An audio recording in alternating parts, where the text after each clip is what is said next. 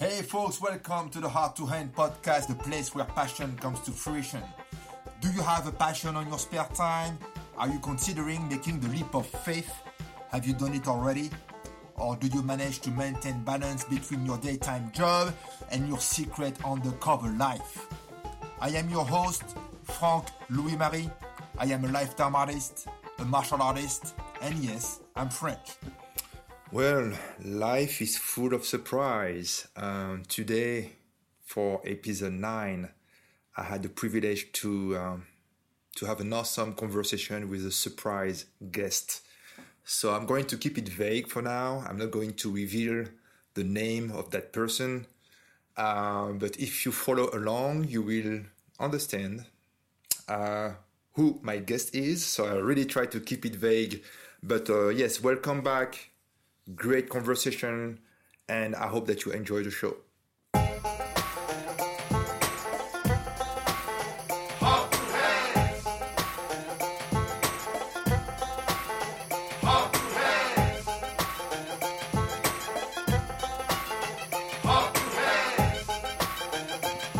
Okay, so Sunday, what's today's date? Sunday the 19th or 20, Sunday 20th of December 2020. So Heart to Hand podcast, it's been a while. I mean, it's probably more than a year, and we all know that 2020 was a very particular year for everyone. So we are not exception here. But today, I couldn't imagine of a better guest to talk to. We started talking this morning and I realized that, man, I have to record this conversation. I won't tell you the name of the person that I'm interviewing right now. We're going to come to it, but I would like to know if you can explain to the audience how we met. Yes. Well, I was renting an apartment and I got locked into the apartment, couldn't open the door with my sister, and I called the woman who rented the apartment to us. How long ago? 23 years ago? 1996, 24 years. 24 years ago, right. And if I tell where it is right away, it'll give it away. But I was locked in an apartment. I called the woman I rented the apartment from. She said, "Okay, we can come and try the key from the outside, but I'm having brunch with my boyfriend and his best friend. We'll be over in about 20 minutes." So my sister and I sat tight in the apartment, hoping that there wouldn't be a fire anytime soon. They came to the door, they opened it, no problem. I felt like an absolute jerk because I couldn't open the door from the inside. And in walked this woman, Erica, her boyfriend, and a very charming man named Frank otherwise. And we met, and we stayed in touch ever since. Right, and this happened 24 years ago in Paris, France. And looks like that we are good friends for staying in touch for that long. And now we find ourselves in Los Angeles. Yeah. So we stayed in touch so long that she finally took my last name. That's interesting. Yeah, we thought we'd get hitched. That seemed like a good idea. So actually, a year after we met, we got married, or 18 months after we met in Paris. So I like to say that for the first time ever, France liberated the United States. That's awesome. That's a pretty good thing. That's a good image. Yeah, that's great. So yes, here's Tracy. Tracy's my dear wife, and not long ago, I mean, I always knew that you were an artist. Okay, because you've been involved in different form of art and craft. Sorry for the name, but I think probably after around Olivia's birth, you were already working on furniture that you were actually repurposing, furniture that you would find in the street. That I remember helping you bringing the furniture upstairs, and you started to work on them, And so can you tell us about that? Sure.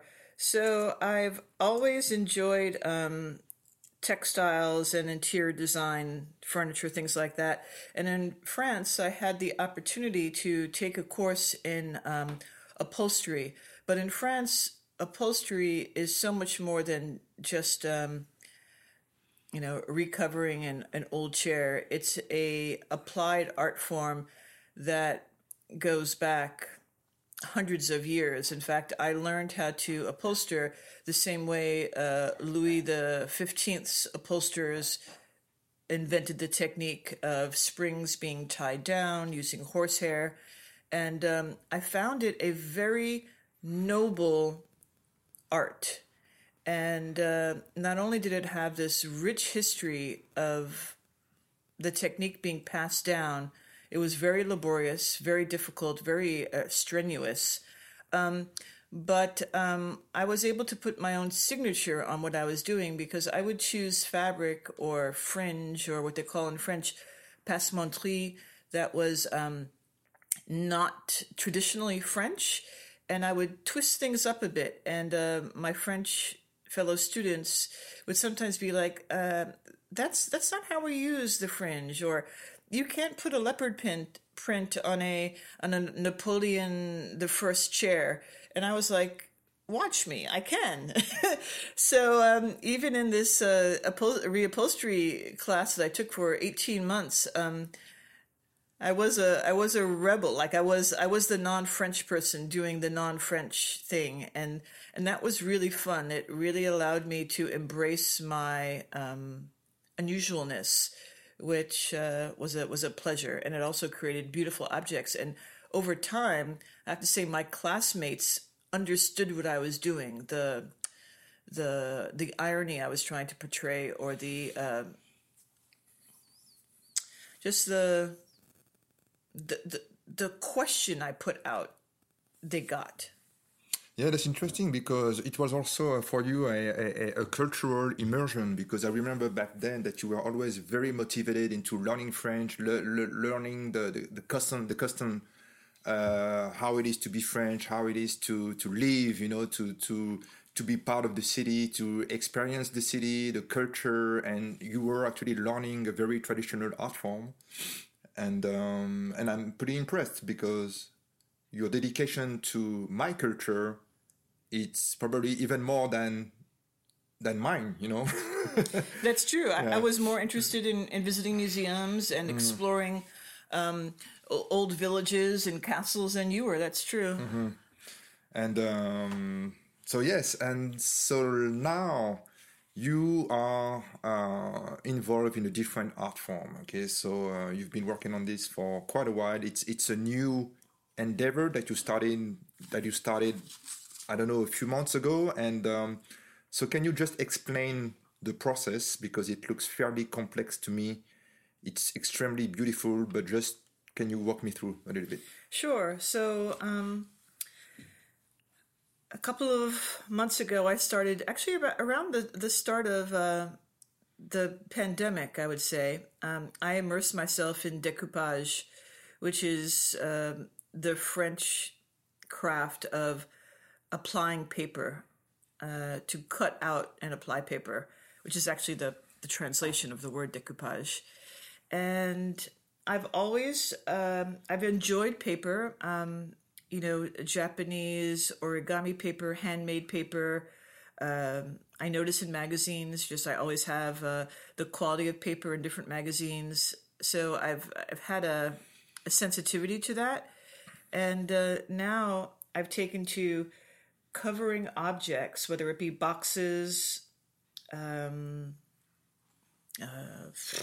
old computer boxes. It can be, right now I'm working on an iPhone 10 box, which is really sturdy, and I'm covering it in images. So I have two categories of image. I have figurative images, and then I have abstract images, which could be geometric or just swirls of color, twists of color, things like that. And I compose a visual plateau that's got consistent colors, textures, scale.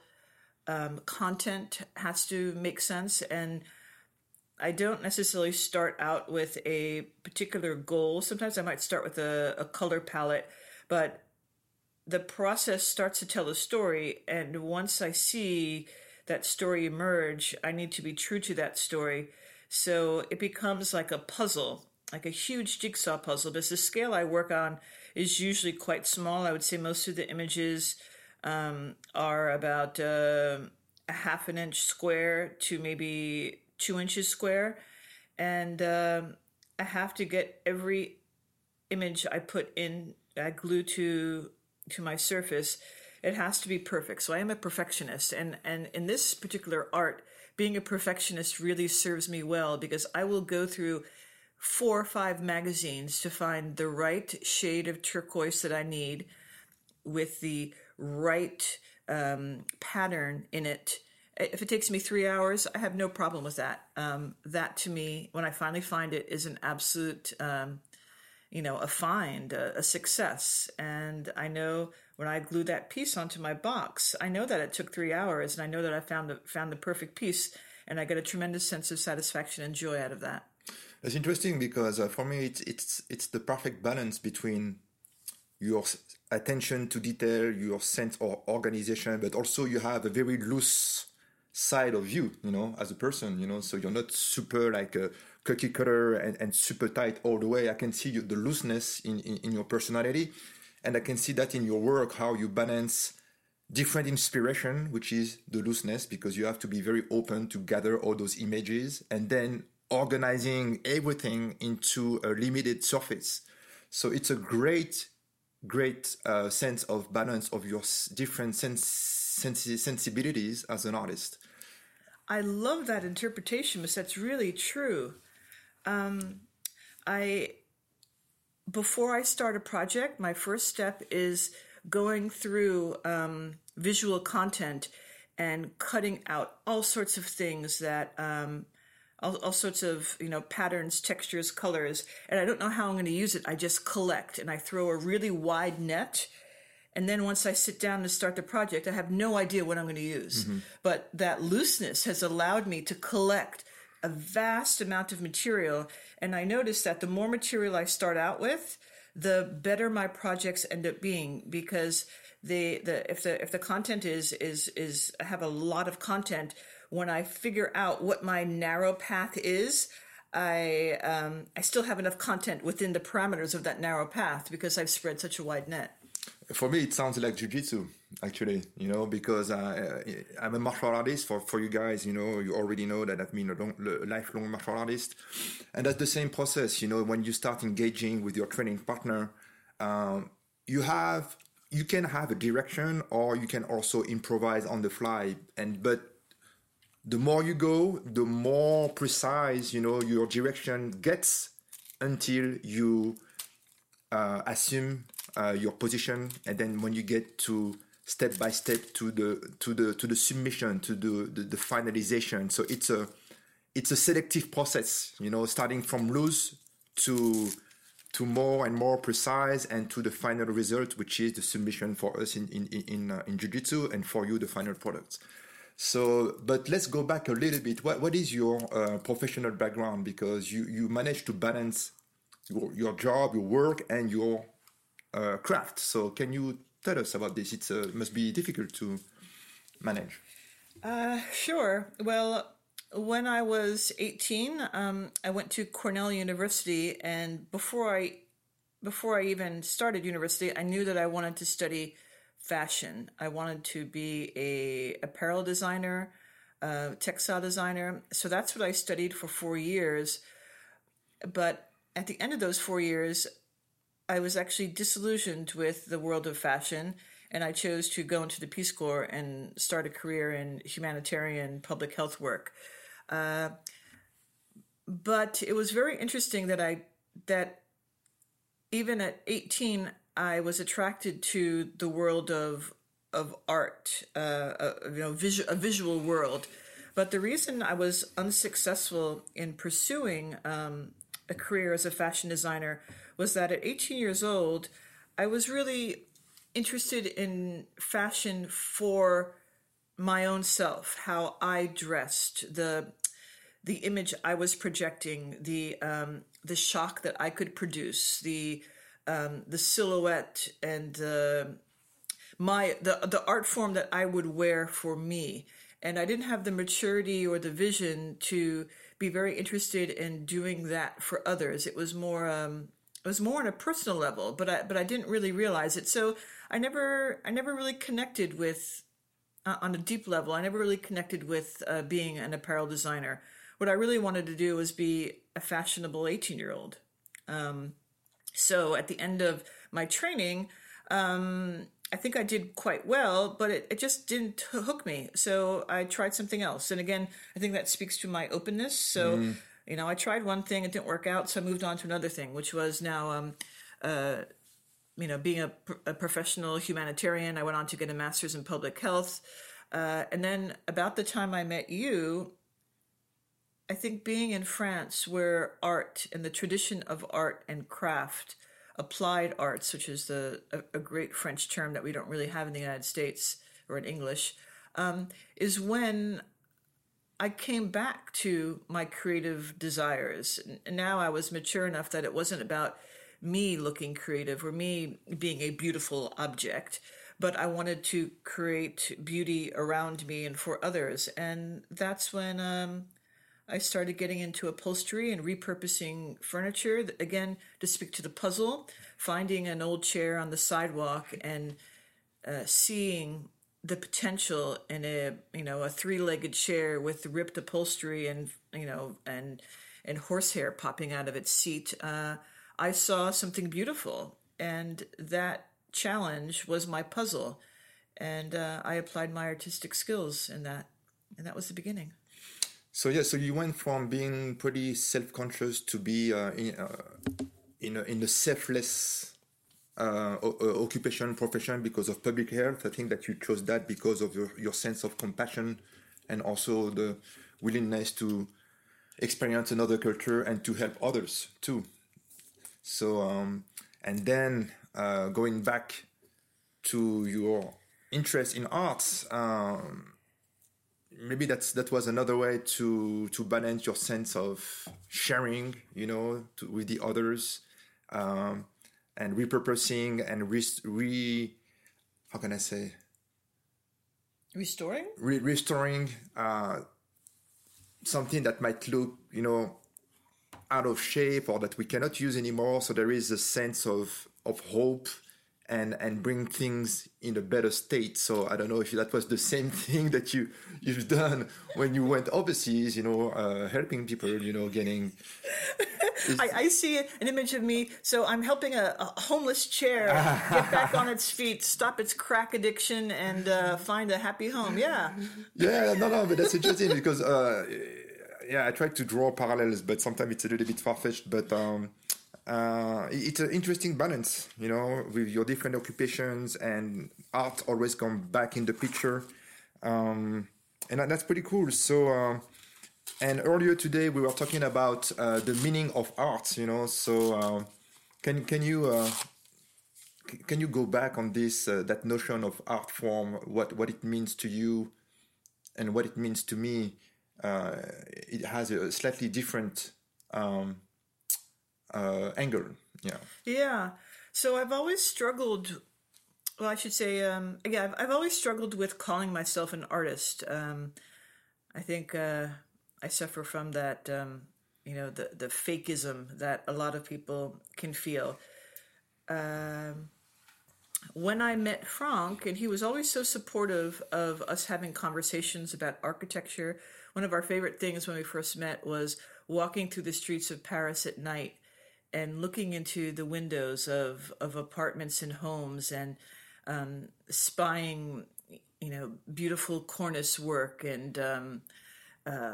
art on the walls, peaks at, 200-year-old chimneys and things like that. And we would talk about the architectural designs, and we both got so excited by it, trying to pin what period it came from and what was the decorative style that the homeowner, was into. And that was really, really, really a lot of fun. I think we really bonded over that in the beginning. And it was tremendously romantic, as an aside. but Franck was the first person who called me an artist, and I felt so ashamed of you saying that, because I was like, oh my gosh, can I live up to this? And it happened when we were remodeling our apartment in the 17th arrondissement on Rue Berzelius. And at the same time, another friend of mine stopped by the apartment and saw the projects I was into, the restoration I was doing, the chairs I had, saved from the sidewalk, the trottoir, and was in the process of restoring. And I had an approach, like there was a strategy I had with the furniture I was saving and restoring, but there was always a twist to it. And when I shared that, people's first thought was, oh, you're an artist. Like this is a masterpiece that you're working on. And it took me a long time to be comfortable with that title. I yearned for it, yet I was terribly afraid of being called an artist, because I felt I'd have to live up to it. And what if I couldn't? But to get to your point, yes, I create art. I am creative. I do upholstery, decoupage. I weave as well. What else do I do? Ceramic. Oh my gosh! For 3 years, I did ceramics full time. So I do a lot of applied art, or I guess craft, you might say here, and it makes me feel really good, and I love doing it. But I can also go through periods where I don't do it at all, and I was trying to identify the difference between Franck and I in our approach to art, and we realized that for Franck, it's really vital to his existence, to his identity, to his core self. And I don't feel that way. I love doing it, but I can also find love and satisfaction and vitality through relationships with friends, traveling, physical activity, doing loads of things, planning an awesome vacation with 15 stops and organizing it from top to bottom. There's many ways that I feel that I'm being true to myself. And Franck was saying, and I don't want to put words in your mouth, but that your art, and in your case it's a corporal expression, being a martial artist, is really completely tied to your sense of self and your self, your value, and that's why I think we're different. And if I dare say, that's where I think you are a fine artist, and I am more of a craftsperson, creating more functional items that I approach it, like I said earlier, more as a puzzle and a challenge, opposed to something I am driven to by a life force that's bigger than myself. I think maybe you are driven with a life force bigger than yourself, but maybe you don't realize, because I think it is. I mean, just to be honest, you are one of my favorite artists. If I talk about only, on what you are producing, the quality of your work, and that's the truth, So this is not only a pastime or a hobby. There is definitely a driven force that flows through you in order to produce what you are producing. So this is, and for me, this is what art is in general. It could be music, it could be visual art. As a person, we are a medium of something bigger than us. And that's what I feel about martial art as well. This is not only about learning how to fight. It's bigger than this. It's how you tap into who you are at the core. You try to reconnect with your deeper self. And I think that this is what you are doing.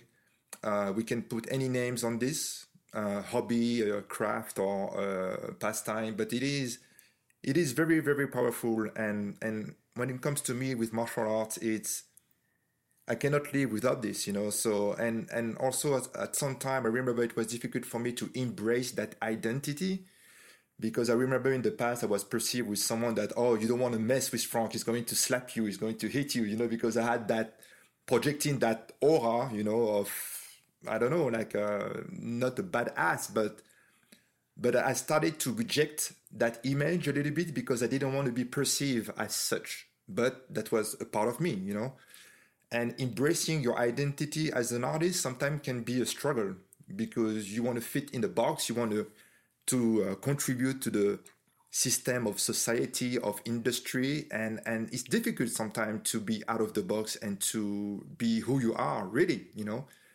and it's a struggle. But seeing you doing what you do, it's very inspiring because, once again, we can put any label on this, but this is who you are. You are Tracy, who express herself in different ways that are beautiful. That's really lovely, Frank. Yeah. I really appreciate that.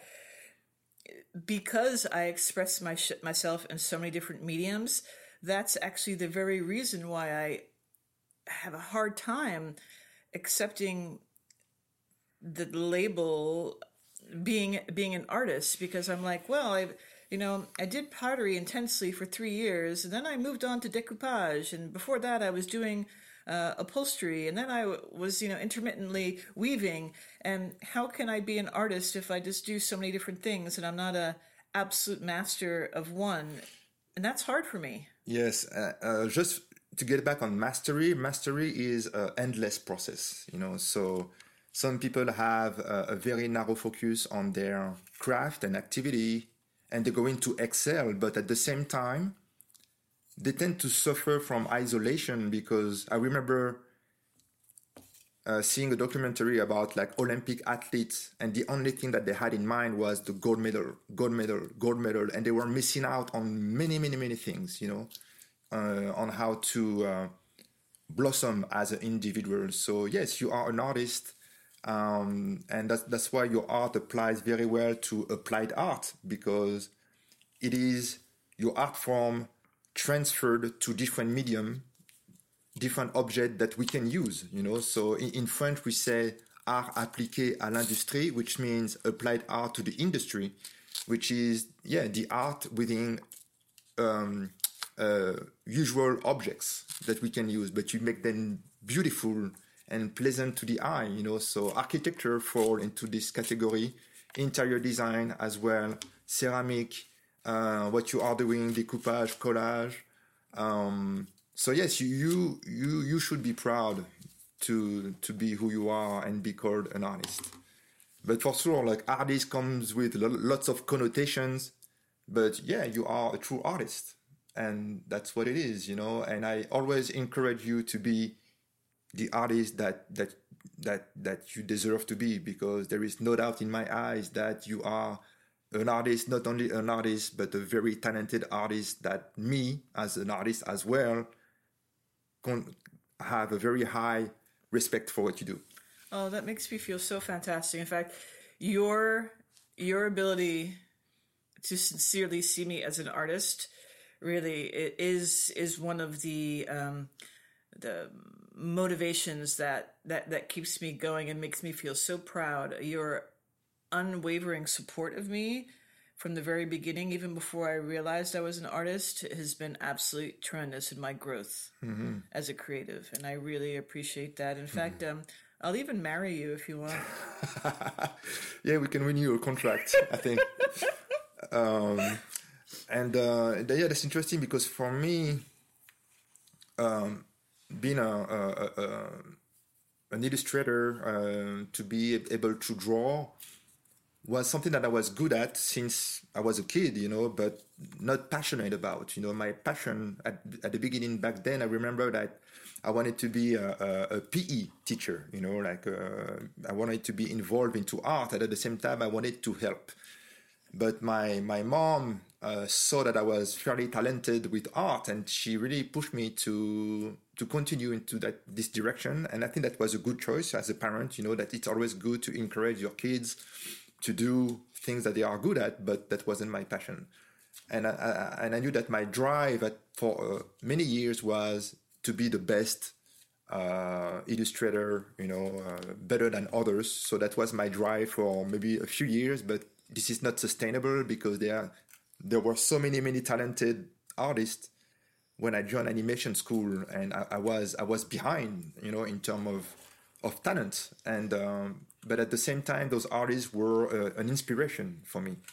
And I was very thankful and fortunate to learn from them, to be inspired from them, and to progress. But my passion was always martial arts and also music, because I was involved in music as well. So these are definitely different type of art form, like physical and also like communicative, Yeah. Yeah. A form of communications. Yeah. And also what I'm doing here right now, just talking to you, the podcast, to be able to verbalize and articulate, it's also an art form for me, because this is also one of the medium where I can express myself, even though I tend to be a reserved person. There are mediums when I can fully express myself and where I feel alive, as opposed to be seated behind a computer and drawing all day. Yeah. And it's integral to you too. When you find that opportunity to express yourself, it's like you can't stop. I imagine, like you just have to go with it, right? Integral. What is integral? Integral or? Integral. Yeah, sometimes I speak English. I got the idea.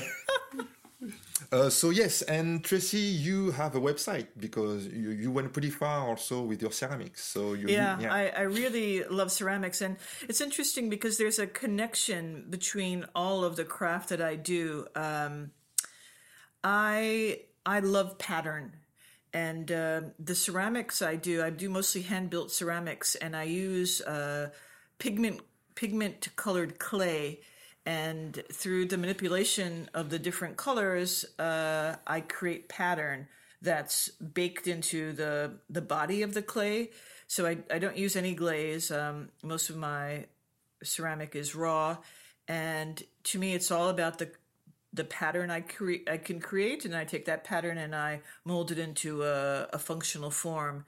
And in the decoupage that I do, again, it's about pattern and repeats and pauses between complexity to let the image breathe a little bit. And then when I've done the weaving that I've done, also obviously weaving by nature of it is about pattern. So I've noticed that about myself too. And textiles, pattern.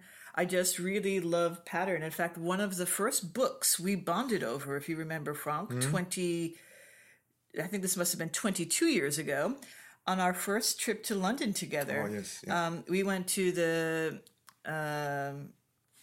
Albert, what's the name of the museum? I don't remember. The something Albert Museum, the Museum of Decorative Arts in London. And I bought a book on ornamental elements, borders and... basically ornamental art. And I just love that aspect of it. That's how I think we also connected over architectural flourishes and details. And you ended up using that book in some of the work you were doing, some of the paid work you were doing. And I just loved the detail in that book, and I didn't even know what I was going to do with it. But that's one of my favorite books. And then years later, when I was getting a certificate in surface design at the Otis School of Design here in LA, I brought that book in as a reference, and my teacher was like, "Oh my gosh, you have that book?" I was like, "Yeah." And he's like, "And I actually bought it at the museum," as he was referring to the museum. So it was kind of a really interesting full circle. It was like I almost didn't know. It's like my subconscious knew what I wanted to do before I did. That's how I was thinking about the same thing. I mean, it's sometimes, yes, I purchase books or items years in the past, or I start an activity, then I put it on pause, and then it really becomes relevant like years after. Oh, that's so interesting. It's the Victoria and Albert Museum. Victoria and Albert, okay. yeah. So it's almost like you feel in your gut that this is going to serve you in the future or at some time, and it happens to be true. Right. Yeah. Yeah, that book has been really magical to me, how it's connected me to people. And I had no idea what I was getting into when I first bought that book. Mm-hmm. So what's the name of your website? My website is called lmceramics.com, and it's spelled ELLE, new word AIME, and then ceramics, and LM means in French she loves, and then ceramics written in English. But it has there's a word play, and in French it's called a jeu de mots, because our last name, that would be, is Louis-Marie, which starts with an L and then has an M. So the letters LM corresponds to LM as in she loves in French. And you came up with that, and I think it's the most magnificent name for my art studio. Yes, it's like a coded message. Yeah. But being a French, we play a lot on words, and lots of names that I found for you. Also, you had I remember like designing a card for you when you were doing furniture restoration, and that was another name. I don't remember, but the same for my jiu-jitsu project is avant-garde jiu-jitsu, so it comes also with the wordplay and other things. So yes, LM Ceramics. So to get back on your website, LM Ceramics, you sold a few pieces, right? Oh yeah. I have my own site, and then I have a site on Etsy, and it's enjoyable sharing my work with people. Though I think, as many artists feel, the selling part is a challenge. Putting a value on what I do necessarily. I tend to give a lot of stuff away because that feels more natural than having a monetary exchange. But I'm making peace with that little by little. Yeah, there is always a sense of guilt when you have to put a number on your work. You know, how much I'm going to sell this. Is it too expensive? Oh, this is not enough. So it's better to be not enough than too expensive. But at the same time, that's something that we need to learn. You know, like put the numbers that really set the standard of your quality of work as well. Right. Yeah. Oh my gosh, like thinking this. So I've got in front of me an iPhone 10 box, which you are all familiar with. You probably own one. And I have it's almost done. I probably have about 100 to 120 small little individual pieces of paper on it that I've glued on to create my composition. And I would say I've probably put 25 hours into it so far. And we're talking about the scale of an iPhone box. We're not sponsored by that company, just to let you know. iPhone. And so, yeah, I could never, if I pay myself $20 an hour, I could never sell this for for the amount of time I put into it. But so I'm going to end up probably giving it to my best friend, because somewhere along the line I started thinking about her while doing this. So and also I think that your art, your pieces are influenced by your travels, you know, your exposure to culture, because in your ceramics there is definitely African is very vague, but Western African influence, and as well as Asian influence, because you use the Japanese method to create your ceramics. So can you elaborate a little bit? Sure. I think you're right. I've been told that there in my ceramics there's a kind of a primitive art feel, certainly an African aesthetic to it as well. I've lived in Africa for 5 years. I lived in Liberia for 2 years, in Cameroon, West Africa for 3.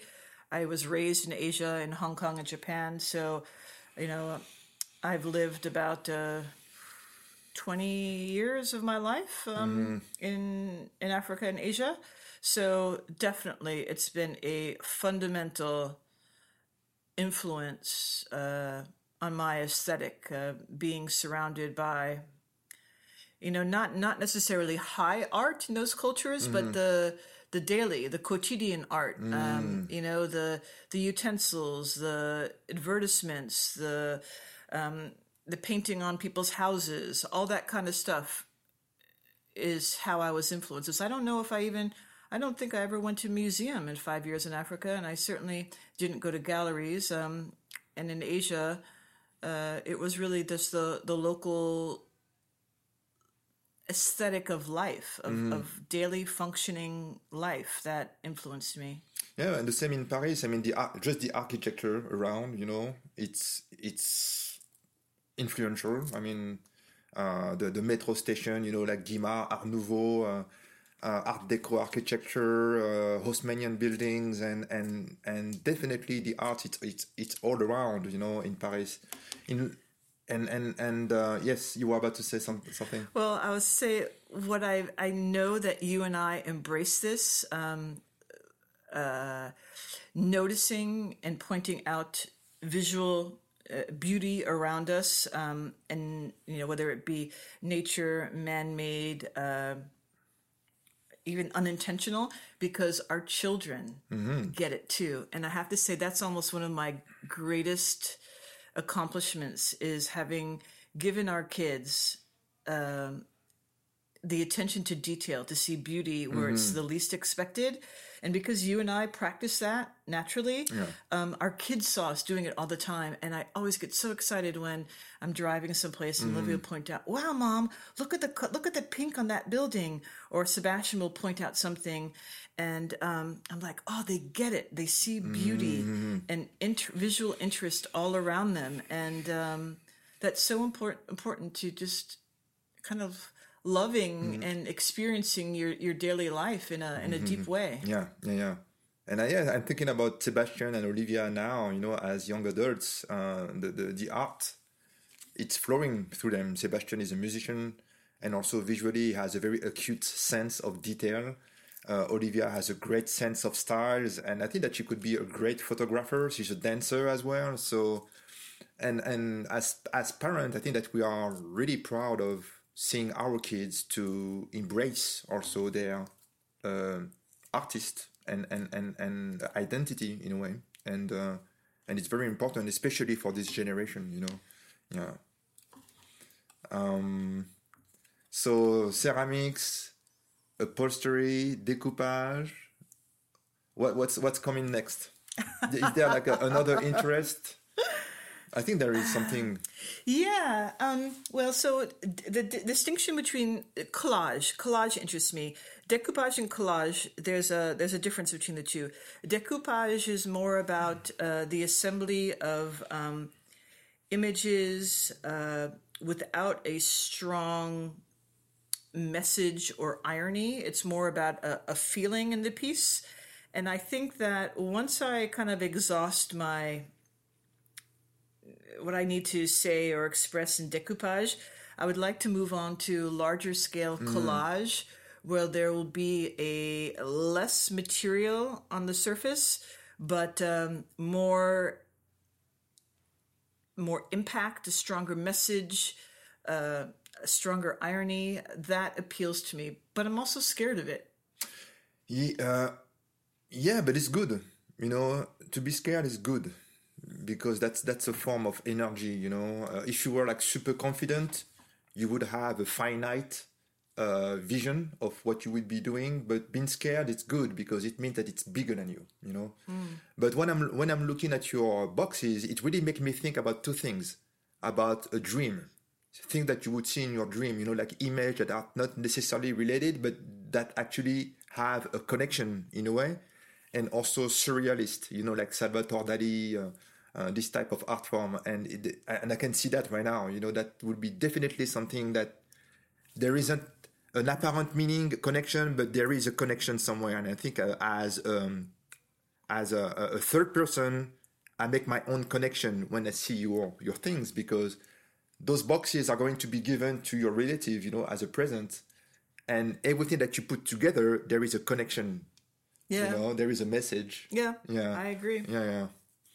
And then for me, as a person who created it, not only do I have the intent that I'm aware of, but I'm fascinated by the source of the materials I choose, the paper images.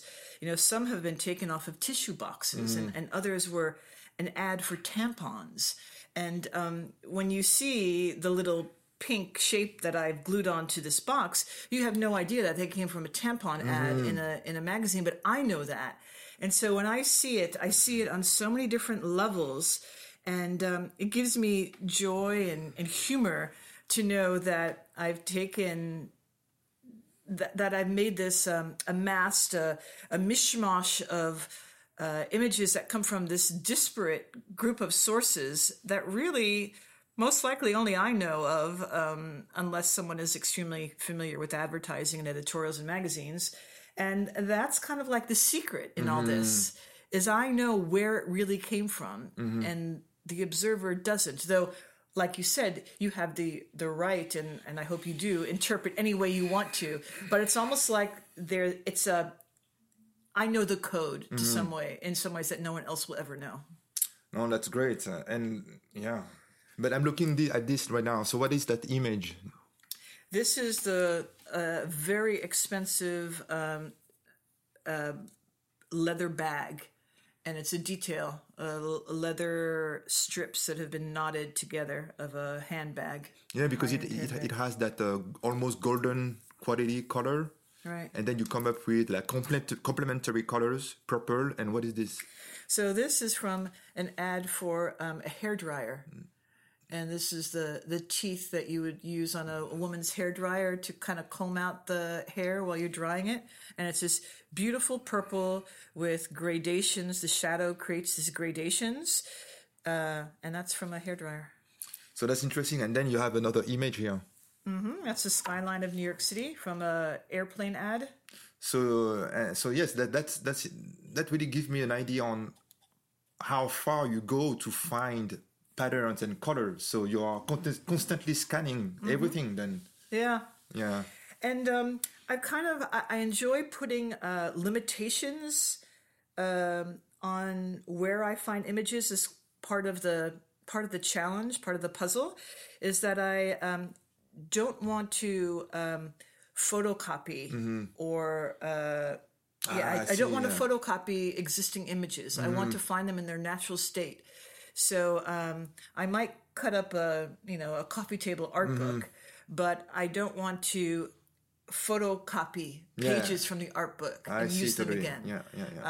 So something about, I see that as almost, quote, cheating, and I don't want to do that. I want to find the images in their natural state, and if I only have one of them, then I need to choose it really carefully when I use it, because I'm not going to have a second chance.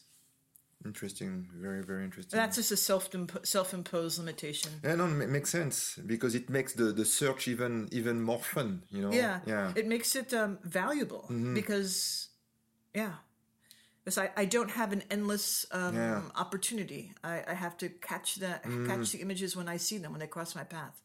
Interesting. Hey, we forgot one of your art interests that you actually did a few, the mobile. Mobile? How do you say that? How do you call it? Mobile. You're right. Ceramic. So I collect driftwood, and I've made mobiles from with the driftwood and my ceramic medallions, and that's been a lot of fun too. Yeah. Yeah, so you're all over the place. Again, and the found object aspect of the driftwood. Yeah, that's what I was. I mean, I can't go to the beach without filling up my backpack with either large stones or small boulders that I often ask you to carry. Yeah, bring in the beach at home. That's what it is. And even when I go on a hike in nature, I'm always collecting things. I guess I'm a collector. So this is how you see the world around you when you are outside? Do you pay attention to small details? But that's what I do as a visual artist as well, because I'm still a visual artist. Looking at the way that the light hit the stone, or the brake light of a car, the way that the light is going through that, and the texture. Do you see? Totally. And I think because I work in a tactile medium, I'm able to actually take those things. Like right behind us is a stick we got at Lake Tahoe covered in this incredible green moss. And we kept it, right? So wherever I go, I'm always taking, and that's inspiration. That's so beautiful. And it might find its way into one of my art pieces someday. That's pretty cool. That's nice. So yes, we are reaching the end of this episode. So Tracy, can you tell us again your website where we can find you? Yes, I'd be so thrilled for you to go and see. It's mostly ceramics. LM Ceramics, ELLEAIME Ceramics with an S at .com. Sorry, .com. Yeah. And you are on Instagram as well? Yes, please follow me on Instagram. That's my handle, LM Ceramics. Yeah. So that was, So, and this is it, guys. So I had the pleasure to talk with Tracy Louis-Marie, who happened to be related to me. Oh, I have to say, I am so honored to have my husband interview me. I've heard you interview, a dozen or more people in our bedroom on Sunday afternoons, and I never thought that I would have the privilege of being selected as one of your creative guests. So thank you so much, Ronk. Yeah, I'm super happy to have you actually resuming the next season, of Heart to Hand podcast. And usually we don't speak English to each other, so that was a great exercise and it went pretty well. Merci, je t'aime. Moi aussi, je t'aime. Finally, episode 9 is in the box after that long hiatus. But yeah, that was a great conversation with Tracy. I'm so fortunate to be sharing my life with someone as talented as Tracy and as knowledgeable and culturally rich. And yeah, that's what it is. And being an artist, just owning that nomination, because sometimes it is not easy. It can be a struggle. We try to fit in boxes in order to satisfy other people's expectation, but the idea of not limiting yourself in a particular category, for me, it's vital, and be who you are even when that hurts. Keep on growing, keep on learning, and express yourself, okay? And this definitely will benefit other people, who you live with as well, And yeah, once again, awesome episode. I'm very, very happy. And yeah, so that was it. Episode 9 is in the box. I wish you guys happy holidays, and hopefully 2021 will be a good year, And yes, love you guys. See you next time. Bye.